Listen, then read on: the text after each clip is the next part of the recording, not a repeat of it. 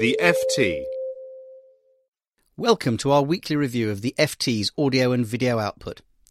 This was the week when Greek banks reopened, albeit with limited service.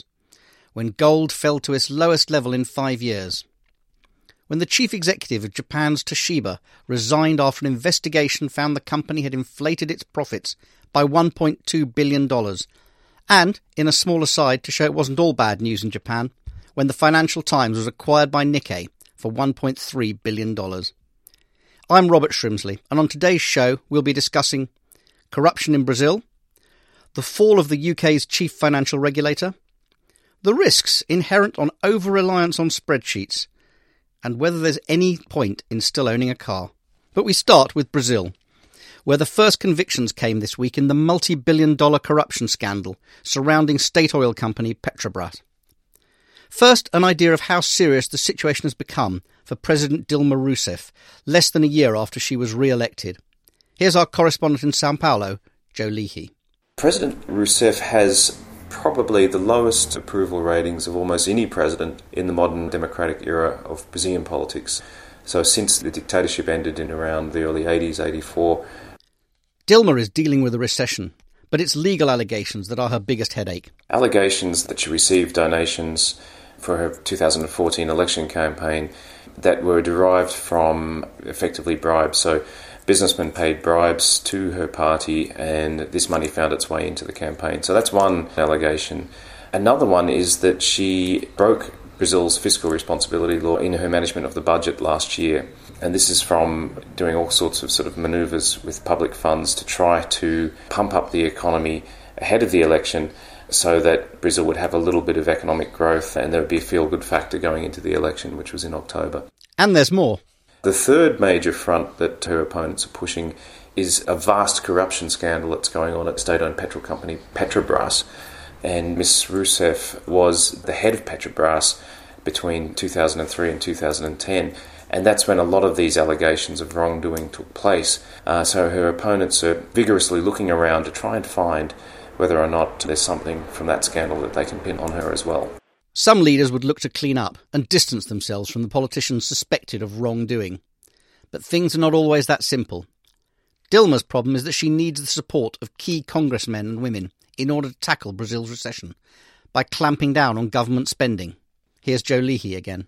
Now, we have two prominent politicians who are involved in the scandal or have been at least named. One is the head of the lower house, Eduardo Cunha, and the head of the Senate, Renan Calheiros.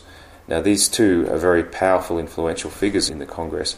They're also members of her ruling coalition, and she needs their support if she's going to get the fiscal adjustment done. And at the moment, she's facing an open revolt from at least one of them as investigators move closer to him, and that's Eduardo Cunha, the head of the lower house.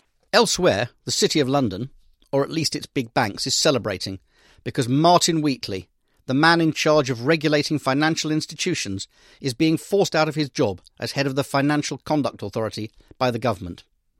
Here's our legal correspondent, Caroline Binham, explaining what his departure says about attitudes towards bankers. The problem has been that the regulatory pendulum swings far more slowly than political expediency does.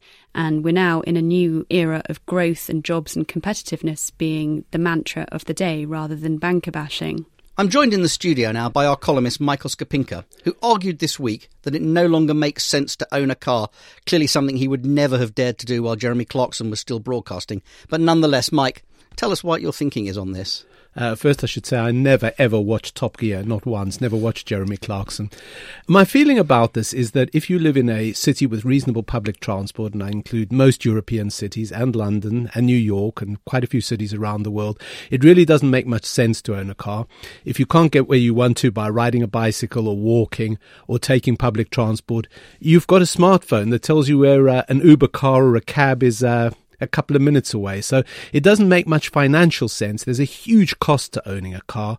There's petrol, there's maintenance, there's insurance, there's depreciation. Really doesn't make much sense. And don't forget parking, massively expensive. And as I recall, you were arguing that owning a car is worse than being pressed up against someone sweating profusely next to you on South West trains.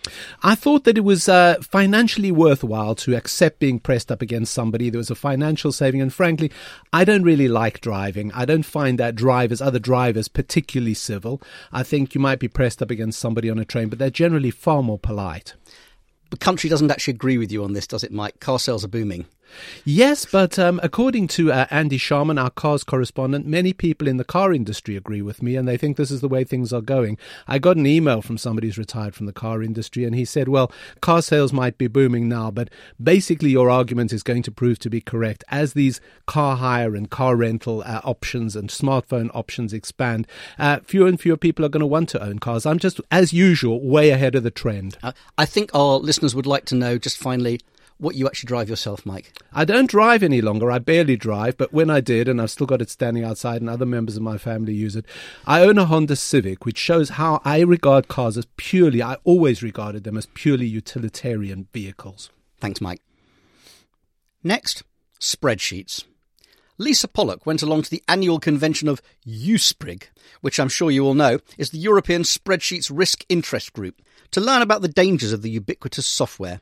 She talked to Ray Pankow of the University of Hawaii, a leading expert in spreadsheet risks. What we know is that when someone builds a spreadsheet, they'll make errors in about 1 to 5% of all cells. And experience doesn't really matter on it. You can have experienced people, inexperienced people. They'll make errors in that range. Now, that's pretty rare. It means that you're correct 95 to 99% of the time. Trouble is spreadsheets are big. And so if you get a spreadsheet with 100 unique formulas, you're almost certainly going to have a bottom line error, and the error is probably going to be fairly significant. Here is the conundrum, says Lisa. So everyone uses spreadsheets, and almost everyone makes a few minor mistakes that can snowball catastrophically. Better training and testing might be necessary to prevent disasters, the spreadsheet experts say. And finally, ugly people. Where have they all gone? Lucy Kellaway wonders. If I think of the friends of my children who have landed jobs in accountancy, banking, consulting and the law, all are far above average appearance. Even in radio, long supposed to be the natural home of the ugly, there's not a plain person in sight. I'm in the process of making a radio documentary, and all the producers are gorgeous, and even the sound technicians, who commune with buttons all day, are perfectly agreeable to look at.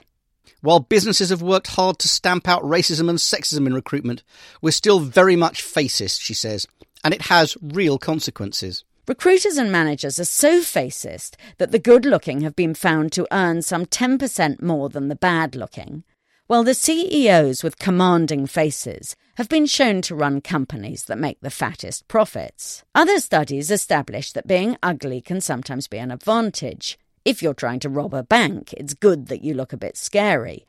It can also help you get hired over someone handsome, but only when the person doing the hiring sees you as competition.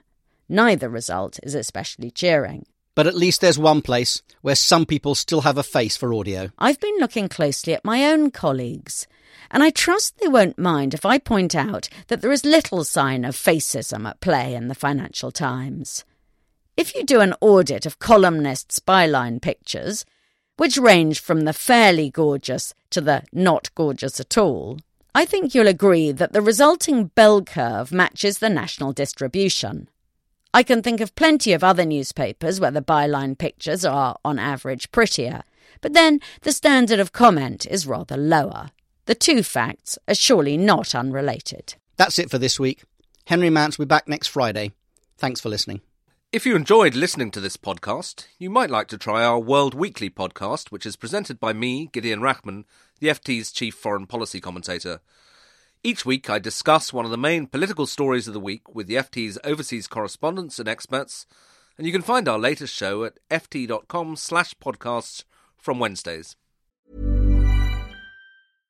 Imagine the softest sheets you've ever felt. Now imagine them getting even softer over time. That's what you'll feel with Boll & Branch's organic cotton sheets. In a recent customer survey, 96% replied that Boll & Branch sheets get softer with every wash. Start getting your best night's sleep in these sheets that get softer and softer for years to come. Try their sheets with a 30-night guarantee. Plus, get 15% off your first order at bollandbranch.com. Code BUTTERY. Exclusions apply. See site for details. When you drive a vehicle so reliable it's backed by a 10-year, 100,000-mile limited warranty, you stop thinking about what you can't do and start doing what you never thought possible. Visit your local Kia dealer today to see what you're capable of in a vehicle that inspires confidence around every corner. Kia, movement that inspires. Call 800-333-4KIA for details. Always drive safely. Limited inventory available. Warranties include 10-year 100,000-mile powertrain and 5-year 60,000-mile basic. Warranties are limited. See retailer for details.